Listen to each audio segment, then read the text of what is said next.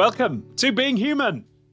I am delighted to say I am here with an extraordinary man. This is David Heinemeier Hansson. He is the creator of Ruby on Rails, which will mean a lot to those of you in the programming trade or in the software industry.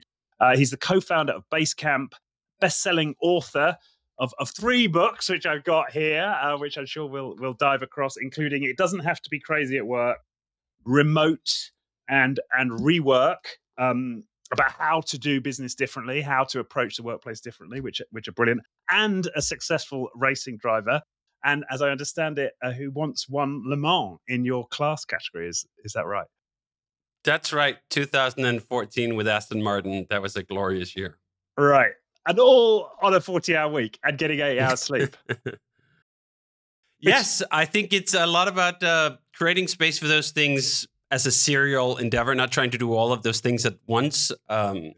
Everything you read out is the product of a 25 plus year career where I've done a lot of things, but one at a time. Right. Got it. And as we've got 45 minutes, because I know you've got to take your kids to school, which we'll obviously respect.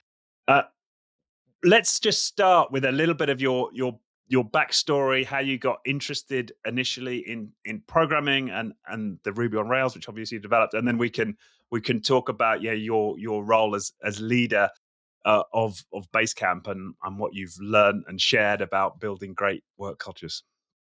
Yeah, that sounds great. Yeah, so I am from 1979, and the first computer I was exposed to was the Commodore 64 when I was 5 years old. This is in 84. The next year, I got my first computer myself. This was the Amstrad 464, I think, with cassette tapes where you were loading the software on. You'd be typing it in. Computers back then simply started up in a programming language, which I think is quite remarkable. The Commodore 64, the Amstrad, all the computers of that time booted you straight into a compiler, a basic compiler, and you actually had to type a little tiny program to even start any of the other programs you had. For me, those programs that were interesting were video games. Games of all kinds. I absolutely just loved games from the first time I sat with a joystick. I think my first vivid memory of a game is Yeah Kung Fu, which is a fighting game for the Commodore 64. I remember the whole street was gathered at this one kid's house who had the computer, and we would take our turns. And I got just smitten right away. And I thought for the longest time, hey, do you know what? This is what I want to do. I want to create video games. So I tried to teach myself how to program. Once when I was about, I think, 7 or 8, I was typing in programs from the back of a magazine. They would list the source code in published magazines back then, and you'd type them in, and it'd take like 45 minutes to type it all in, and then you would hit enter, and you'd realize you made a spelling mistake somewhere along the way, and good luck trying to find it. So I did not learn how to program back then. I tried once more when I was, I think, maybe 12, 13, 14, something like that. A programming language called Easy Amos, which I thought, like, you know what? Easy is literally in the name of this programming environment. I should be able to figure it out, but nope, I could not figure it out. And it's funny because I remember the things I did not understand. I remember thinking, variables, why would you want to assign something new to it? Or a loop, what does it mean that it just keeps going round and round? And I still didn't get it. And then I kind of just gave up a little bit. I gave up teaching myself how to program, and then I befriended a bunch of programmers instead. So I thought, you know what? If I can't teach myself how to program, at least I can be around programmers, I can hang out, and I can do all those things. So I got into first BBS culture. This was basically pre-internet. You would dial in to a single website, and I would run one of those websites, as it were. And then the internet came around, 95. I just got totally into it. I was like, you know what? I don't know how to program, but I can write about video games. I started a bunch of video game websites. Right. And I ran those for a good 5 years while I was in high school. And then in 2000, we made a full-on community site, as you will. It had forums. It had all these things. And I taught myself sort of how to program during that. Fast forward another 3 years, I had kind of gotten enough of a hang of PHP. This is I'm 19, 20 at that point. So yeah, I was going to say, so exactly you did all this in high school. So you were very entrepreneurial right from the start, right? I definitely were. I mean, the entrepreneurial part, the organizational part, the wrangling of multiple people around a project and a vision part, that thing I got into quite early. I remember when I was in high school, I ran this one gaming website called The Console. And I had something like 9 writers on staff. Like, no one's getting paid anything. But what I was doing, again, I'm 15, 16 or something at the time. I would go down to my local video game store and I would just hassle management to let me borrow the games. Like, I couldn't afford to buy all the games. They would be like, hey, I'll put a little note into your thing. And they were like, what's even the internet? But my teacher in high school called me the editor. So I thought, like, you know what, that's kind of fun. And it's funny when you look back upon that and go, so many of those lessons of how to corral people around a vision, especially when you can't use money to incentivize them, carries forward. They carried into the open source world that I did. And then they also do carry into the commercial world. You can pay people to work for you. That's how most working arrangements work. But you know what? You will get far more out of them if you also inspire them. Right. And that, I don't know if I want to say capacity, but that instinct for realizing that we need more than bread, I think I can trace all the way back to that it is more about that. We need a higher, if not calling, that sounds almost too ostentatious. We need like a purpose. Why are we doing this? In service of what? I mean, we can do work all the time and we can realize, oh, we're doing it for money. Do you know what? I don't find that personally very inspiring. I don't think most people do. But the good thing is we can combine those two things. It's not in opposition. It's not either purpose or money. There's a way to do business. There's a way to work where you find the overlap. Like, what is the Japanese term? Kaigi or something? The overlap between what you're good at. Venn diagrams, yeah. Yes, exactly. What you can be paid at, what has a purpose, what's good for the world. So I trace sort of all of that back to those early days, and I can still draw upon those lessons. I can draw upon the conflict resolution we were trying to figure out, especially when you're dealing with volunteers, where it's really as pure as that. They can walk away anytime. Like, I don't have like, oh, my mortgage depends on me being nice to you. Like, I literally had to convince people that this was a good idea. They should keep working on this. They should keep contributing to it. And I think having... What was the purpose of your business back then? I'm intrigued now. Well, the console, as it was just a free video game website. And what we were doing, we were reviewing games and we were putting them out there and we weren't getting paid, at least not in the early days. So the whole purpose was just doing it for the love of video games. Like, hey, do you know what? I really like video games. I can write about them online. We can talk to other people who like video games. This is great. Then later on, it did develop into being more of a direct commercial thing. I graduated high school, and at some point you realize, oh shit, paying the rent, you know what? That takes money. Let's find a way to turn this whole endeavor into something that can actually pay. In the early days, it was something like when I was running the console gaming sites, ad sales. Early ad sales back in the late 90s, early 2000s, convincing video game publishers that they should do things with us and so forth. And I even got like kind of associated with the whole .com boom, as it were. This is back in Copenhagen, Denmark. So a little bit removed from Silicon Valley, but still heavily influenced. So we had we had incubators. I don't know if you remember those. There's basically VC companies going like, hey, why should we pay top dollar for companies that are already started? We could just start a bunch ourselves. So I was part of one of those. Didn't pan out very well. The whole industry didn't pan out very well, certainly in Denmark. A bunch of these companies I worked for, they went bankrupt. And I had the great privilege of working for at least what I, at the time, thought were truly bad bosses. And I thought, you know what? This is an incredible education. I am learning far more from bad leadership than I could ever hope to extract from a single class at the Copenhagen Business School, which I would later attend. So just taking all of those things out of it and then kind of piece together, like, what do you actually like? What do you actually want to do? And I ended up with the conclusion, do you know what? I'm ill-suited for working for other people. I'm too loud. I'm too obnoxious. I have too many ideas. I'm too contentious. I'm all the things that perhaps push a lot of folks into becoming entrepreneurs. And that's then what happened in the mid-2000s. Right. And at what point were you developing Ruby on Rails? So this was 2003. I'd been selling my programming chops, which at that time had only barely been hatched, to Jason Fried, my now business partner of 20 plus years. I was sitting in Copenhagen, Denmark. He had this web design company called 37 Signals that I was following online. There was a blog called signalversusnoise.com, which is still online, by the way, with full history back to 99, I think.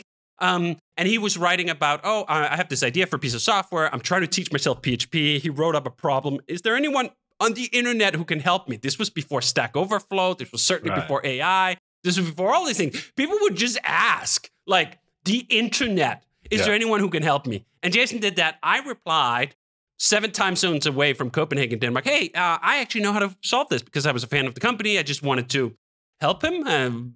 And that developed quite quickly into Jason realizing it was easier to hire me than it was to learn how to program.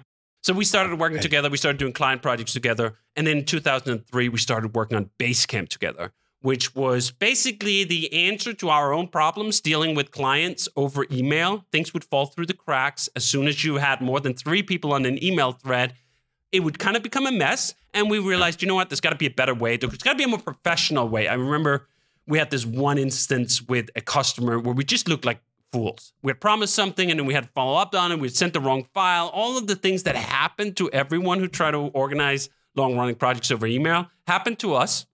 And we realized we can fix this first just for ourselves. We were just going to build an internal tool. But we started building this tool. Halfway through, we realized, you know what, this could be a project or a product. And I had been building it with Ruby. And what was so interesting about Ruby at the time was that it was not well known in the West at all. It had like a tiny but passionate fan base. It didn't really have a customer base. There weren't a lot of people in the West using this for commercial projects. But there were people, including very smart people like Dave Thomas and Martin Fowler and others who were just really intrigued with the language, was using the language to teach general programming principles. And I thought, we have free reign here on this one project. I don't have a client. No client is telling me, you got to use this, you got to use that. I can use whatever I want. I chose Ruby, and I gave myself 2 weeks to figure out, do you know what, can I even do this? I mean, I'm not even thinking of myself as a programmer at this point. I'm technically getting paid to do programming, but I'm viewing it as a tool. Anyway, 2 weeks passes by and my head just explodes. I just go like, this is what I've been waiting for. Literally since 90 or 85. When I first started to program BASIC, I'm not really getting it. Here I'm 2 weeks into Ruby and I'm getting it. I'm getting all of it. I'm just like, this is the language I've been waiting for. And that turned into me building this toolbox called Ruby on Rails, which is a web development framework that we use to build Basecamp. We've used to build Hey.com. We've used to build all our products, and everything from GitHub to Shopify uses it. Twitter was started on it. Airbnb, all these major things came afterwards from that little epiphany, eureka moment of me going, this is an incredible programming language. This is the missing piece I had. Now I'm a programmer. Right. And then you were like, and you added around that. So what's interesting to me is that Ruby on Rails, which was the toolkit, there was nothing like that existed at that time. You were sort of first out the gate putting these tools together. In Ruby, in that way, yes. I mean, there were other web frameworks, so to speak, in other languages, but a lot of them were, and I say this as a term of endearment, they were very nerdy. Like, they required someone to do a lot of hand assembly on their own, and that was a feature. It was a feature just like the original Apple. You got like a circuit board, and they were like, here, build a computer. Here's some schematics. Do you want to put it all together? And a lot of people were like, yes, this is the most interesting thing in the world. This is like a Lego set. What I love to do is actually build the computer. I don't really care. I mean, I care, but the main thing is to build the computer, not to use the computer. And then there's a much larger set of people who are just like, I would just like a computer, please. I don't need to solder the chips on myself to get that sense of accomplishment from using this device. And Ruby on Rails was a little bit the same way, although still targeted at programmers. It was targeted at programmers who did not feel the need to make every single soldering decision themselves. Yeah. That I thought, you know what, this is silly.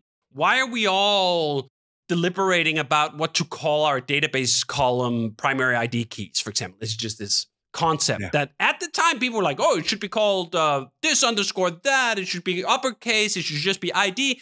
And I just went, can we just make this decision once for everyone? And then move on to more interesting problems we can solve together. And that's what Ruby on Rails was. It was basically a compilation of a ton of decisions that I felt didn't really matter. We just had to make them. And then you could build on top of it. So that became the toolkit. It became this notion, we're still calling it that, the full stack framework. Like everything you need to build a web application is in the box. Batteries included is another term people use about it. And I thought, you know what? This is what I would have wanted. When I really got started trying to learn how to program, perhaps I would have stuck to it when I was 14 Right. if it was that easy to get to Hello World and talk to a database. But the main area where people fail to progress in their programming career is the very first step. It's climbing the initial hump of just getting the computer to talk back to them. That's actually really difficult for a lot of people, and needlessly so. So Ruby on Rails tried to solve that for programmers, but also for non-programmers. Programmers like myself who maybe aspire to become programmers, but didn't actually have the chops yet to become it. Let's make it so easy for them. They can get on the train, and then they can become great programmers one day. They can become whatever they want, but we have to get them on the train. It can't just be this whole discipline is gate kept by people who have a computer science degree from a major university. Yeah. Well, that's fascinating just because now what comes to mind is the advancement of a lot of the AI tools now, because we're seeing that at another level, right? People drawing diagrams on whiteboards and turning it into working code, right? Through AI. And I love that. I love the tutor aspect of AI. That's how I'm using AI now. I'm using AI as a pair programmer, as we like to say. Someone to bounce code off, someone to ask for do you know how this API works? And of course they do. They're AI. I don't fully buy yet that let me just draw a diagram. It's going to turn into a working piece of software. And then that working piece of software is something I can evolve in a way. Maybe that's going to happen. It probably will eventually. It's not quite where we are yet. So I'm in this middle space between the total exuberant enthusiasm, like, oh yeah, all programmers are now obsolete, and this doesn't mean anything. This is just a gimmick. Somewhere in the middle, it is not a gimmick. It is absolutely real. Most programmers should have an AI by their side as a pair programmer. And I also think even if you don't know programming, talking to a computer and seeing them work is actually a great way to learn. Are we going to get to the point where the computer is just writing everything?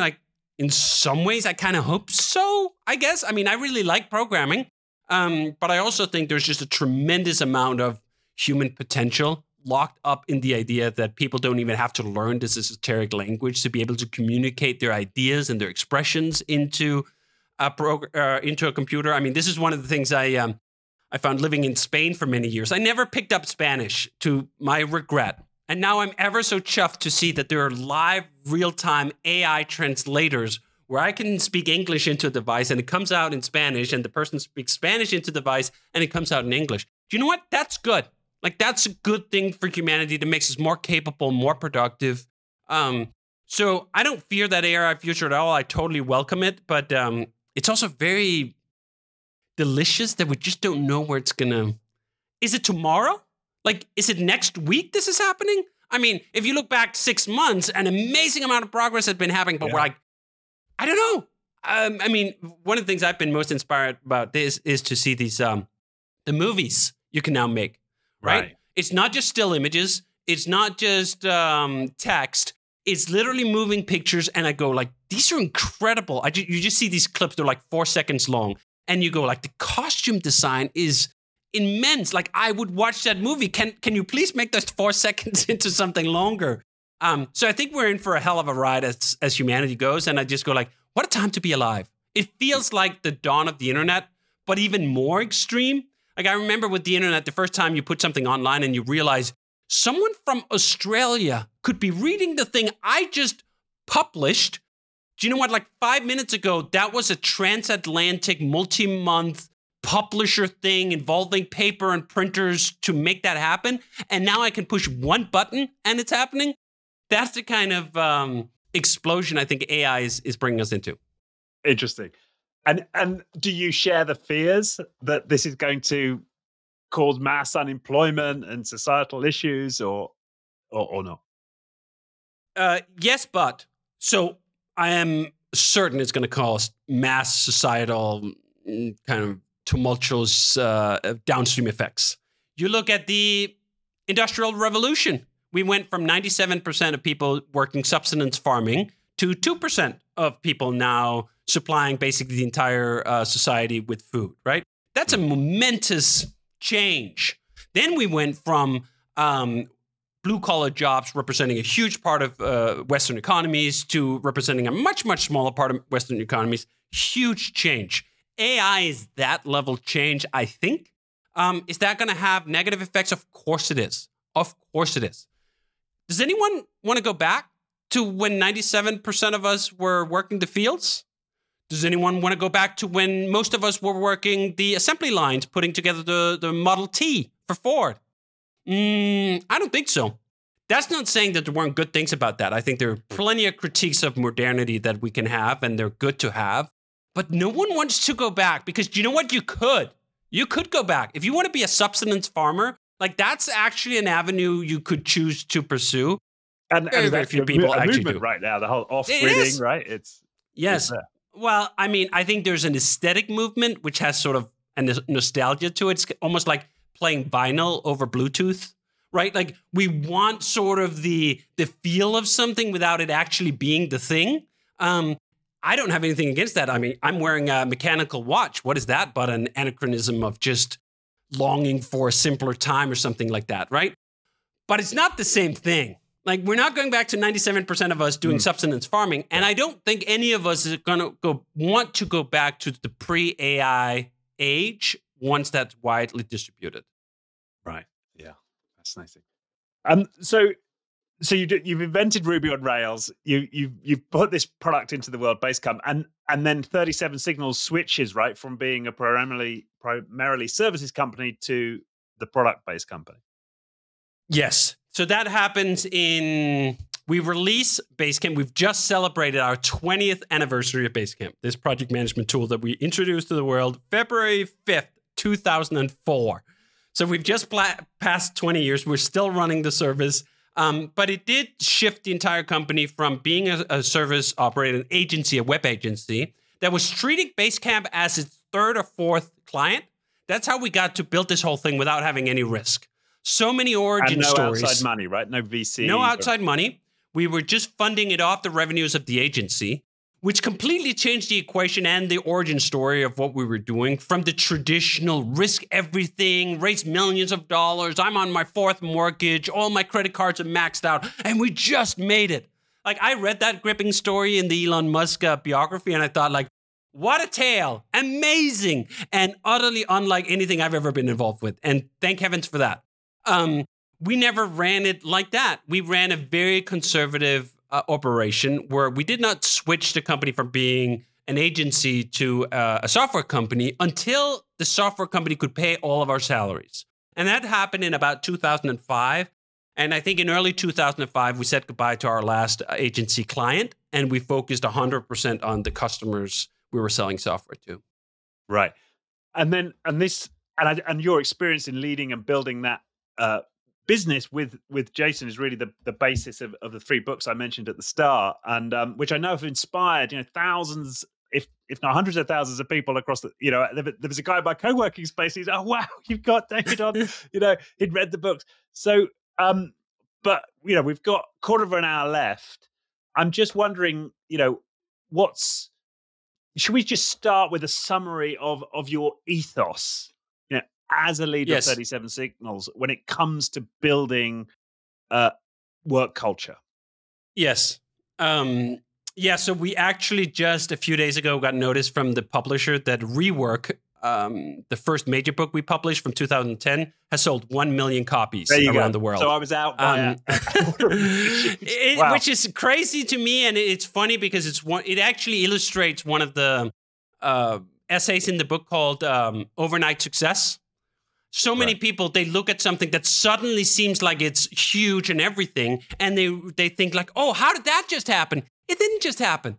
There's like 20 years behind most of those, as we say in the book. There's at least 10 years behind anything you describe as an overnight success. And I think that's true of that book as well. I mean, for 14 years, that book just kept selling.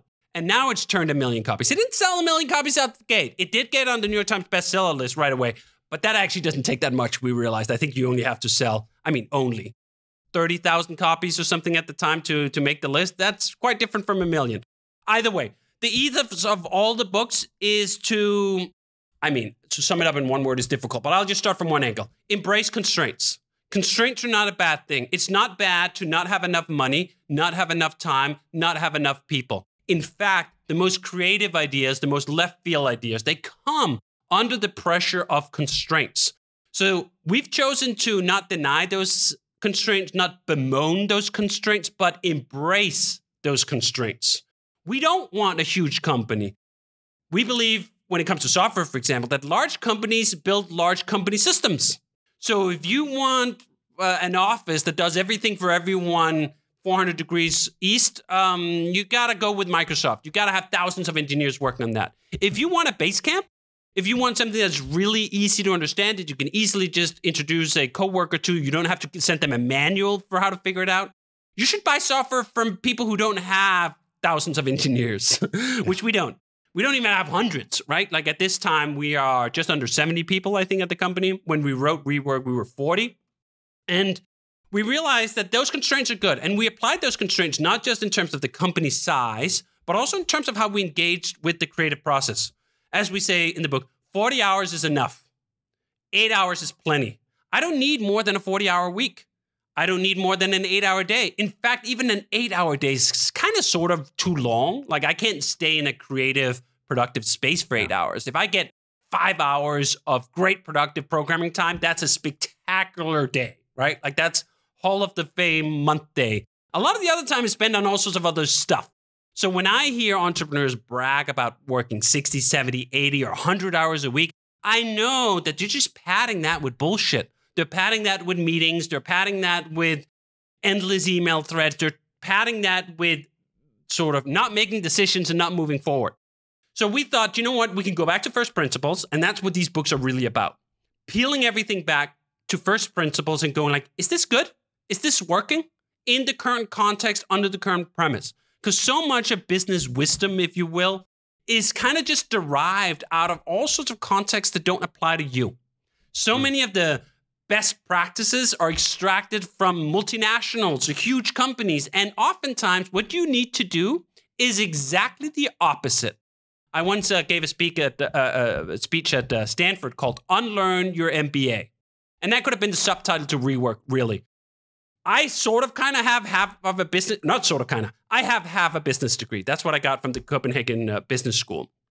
And it's not that those things are wrong. If I was going to be a division manager at GE selling pumps somewhere, do you know what? I think there's a bunch of those lessons that probably apply to the dot. They don't apply very well to running a software startup with 40 people, or not even 40. We started with 4 people, right? It's just the opposite things that you need. So this idea of embracing constraints, that there's enough time in a 40-week or 40-hour week, that there is enough capacity in a small team, that these things are not bad. They're not even a stepping stone. This is the other thing people often get wrong. They almost kind of apologize for the early days. Oh, I'm sorry, we couldn't build everything. We're just like 4 people. What are you apologizing for? This is better.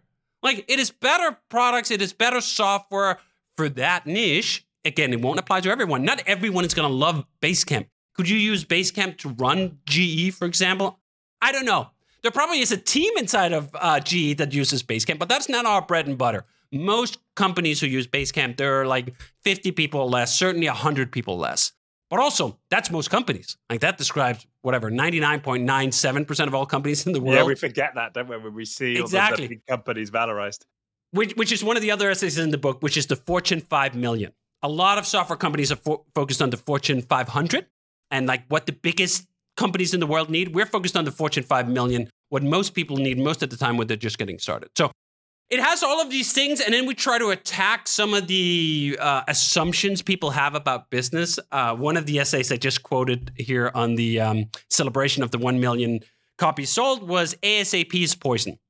This idea that urgency needs to be stressed in every interaction that you have with your colleagues and coworkers. This is ASAP. I needed EOD, right? Like, if everything is ASAP, first of all, nothing is ASAP. And second of all, that's just stress poison you're pumping straight into the organization, right? The times I say something is ASAP, first, I never use that term because it just makes me gag. But the times where I say something similar and I mean it is when we have an actual crisis. When the servers are on fire, customers can't access Basecamp, All right, fine. It's ASAP. We really need that to happen. Maybe once a year, like the 2 days before shipping, we're going to do that. But if ASAP is a pill you take every week, you're going to end up like just out of your head. You're just going to be running around in circles. And that's one of the other large principles we have in the book. It's not about getting more time. It's about using the time you have better. And the key way to use the time you have better is to ingest it into your creative process in long stretches of uninterrupted time. You can't use 45 minutes here and an hour and a half there, punctured day after day by meeting after meeting. This is why one of the other essays is called Meetings Are Toxic. This idea that you need 2 hours, 3 hours, 4 hours, 5 hours with no interruption. That's where you crack the hard nuts. That's when you actually create the peak value of the organization.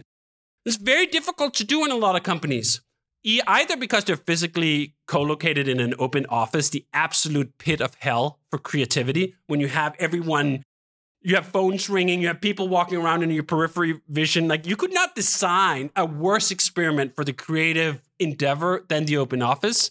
Right. I worked in quite a few open offices, and literally I credit the liftoff in my career with being able to get the hell out of there and shutting my own door. That is really the key, being able to shut that door and shut it all out and have 5 hours to really look at a problem and come up with an ingenious solution. Or not even ingenious, just a good solution. What I've found and what I've heard over and over again is people talk about, oh, I'm so busy. Oh, this week was crazy.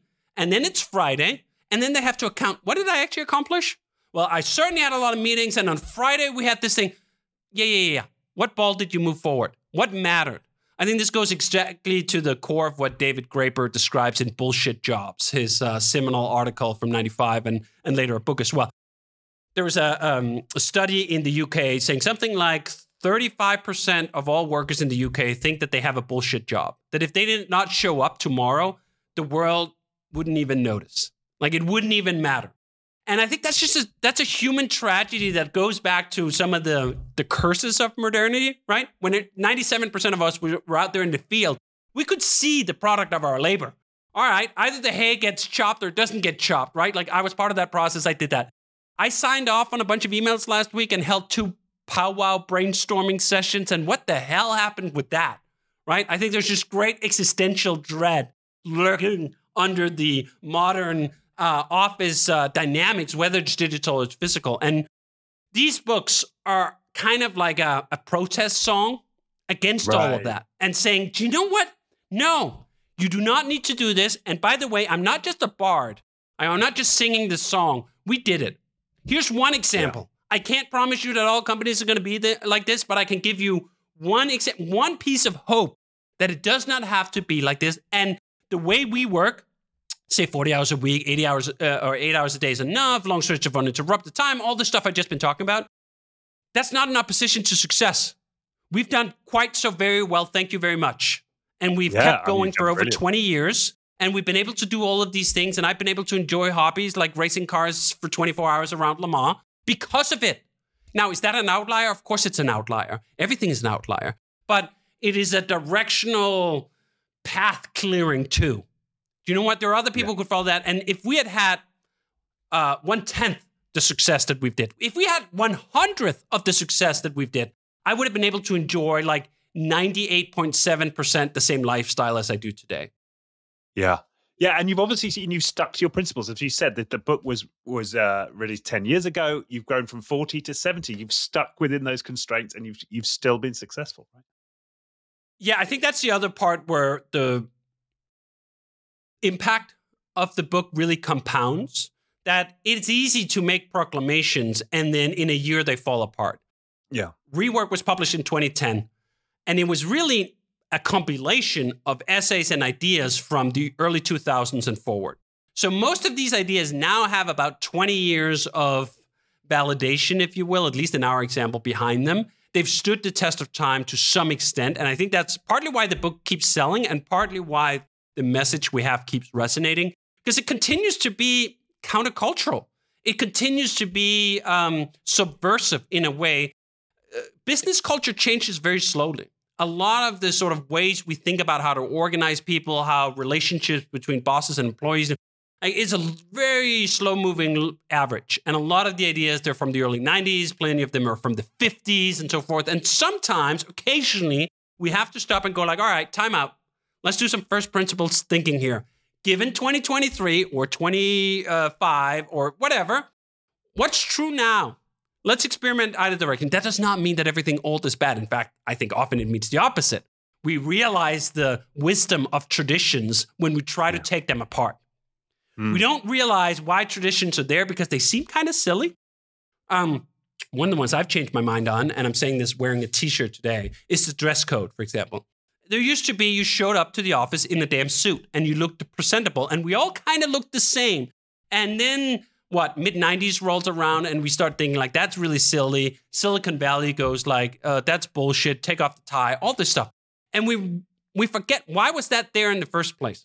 Well, one of the reasons was having a sense of work self that is distinct from your self, from your home self, from your hobby self, from your activist self, is a really powerful technique for letting people of different backgrounds work together.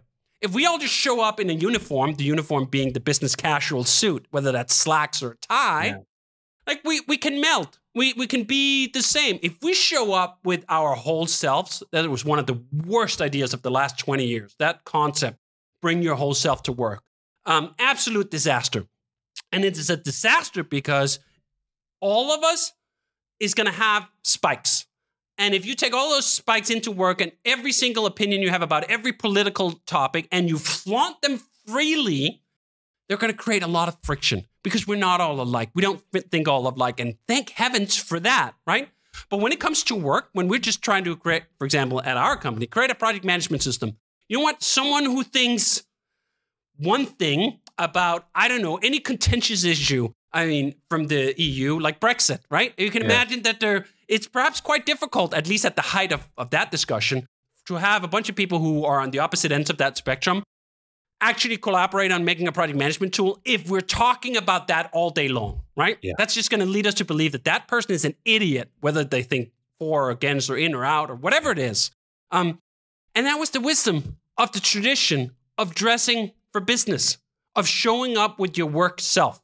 So that's just an aside to go, just because you think first principles, it does not mean dismantle everything. It does not mean eradicate all traditions. It does mean, like, you know what? There will occasionally be traditions that have outlived their context. It's hard to find out.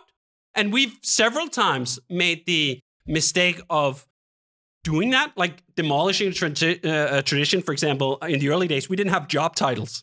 We're just like, job titles are stupid. You should just be able to call yourself whatever you want. If you want to be chief code lizard wrangler, you should be able to do that. And I will be whatever hula hoop engineer. And then we realized, you know what? Oh, shit, people change jobs. And the next company might not know what chief lizard wrangler means or what that level of seniority that implies.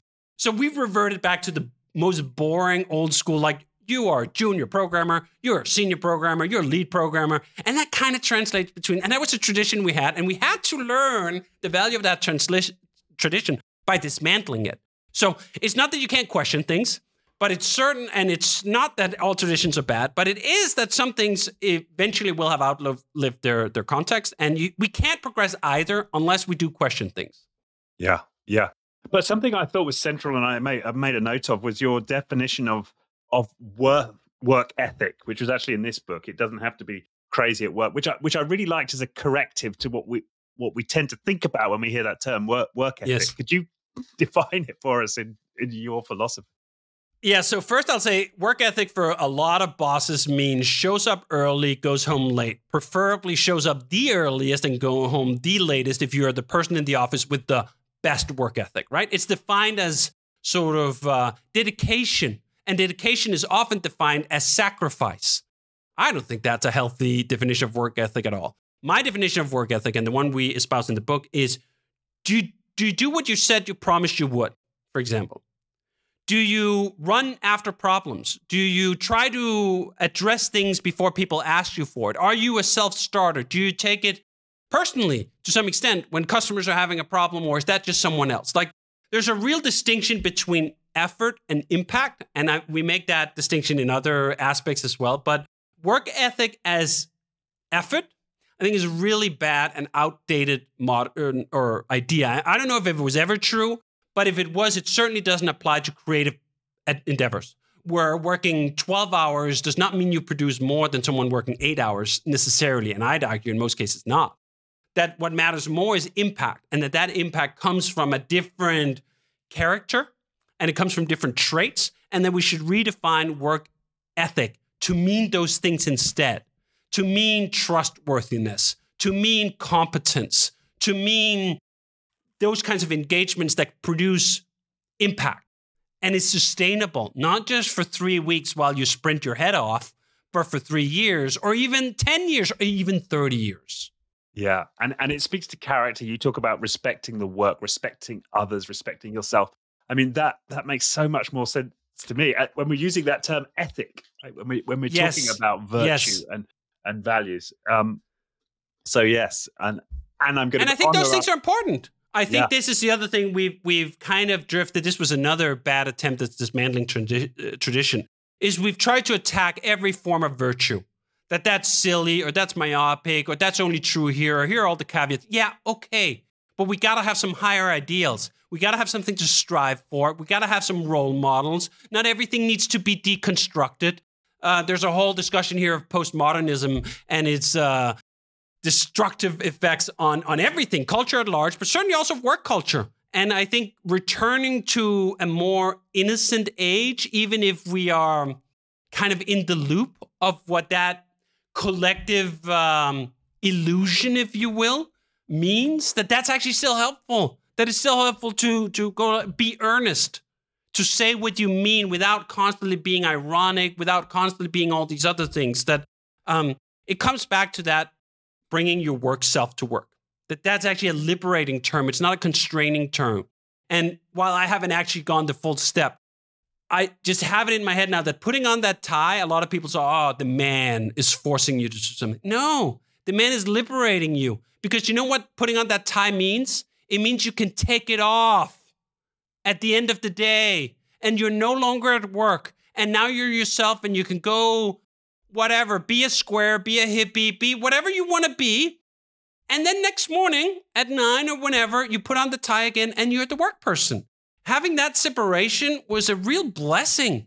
And I don't think we fully realized what we've lost when we erased the distinction between work and home. And this comes in extra with remote work. I'm a huge proponent of remote work, but holy smokes did that come with some pitfalls where it gets even harder to distinguish between when I'm at work and when I'm at home. One funny example we use in the Rework or remote book is an employee who had 2 pairs of slippers, the work slippers and the home slippers. When he was wearing the work slippers, he was sitting down in front of the computer doing data analysis. When he put on his home slippers, he was like, yeah, do you know what? I shouldn't check email. It's 7:00. I think there was an example in, it doesn't have to be crazy. What was it? A scientist or a writer? She has an office for writing and an office for admin, which I loved. Yes. Physical distinction is a good thing. And I think we got that for free when we used to commute into an office. Again, I don't want to go back. So this isn't about just going back. This isn't about being eluded. It's not about being overly nostalgic. It's not about wanting to turn back the clock on everything. But it is to realize, you know what? Everything that was old is not bad. And there are actually a lot of wisdom in that, some of it which we forgot, and some of it which we could profit from rediscovering. And we're trying to thread that needle with these books. Brilliant. Yeah. And I know you mentioned that Basecamp is an outlier. I think it is. But what's great about these books is you do offer examples of other businesses taking on similar principles and being successful with them. So fantastic. Thank you once again. I know you've got to go pick your kids up. It feels to me like combined, these are a corrective to where we're headed. And yeah, I love your message. And it's been a pleasure to have you on the show. Well, thank you so much for having me. Thank you. The Being Human podcast was brought to you by First Human. For more on First Human's human-focused coaching and leadership programs, head to firsthuman.com.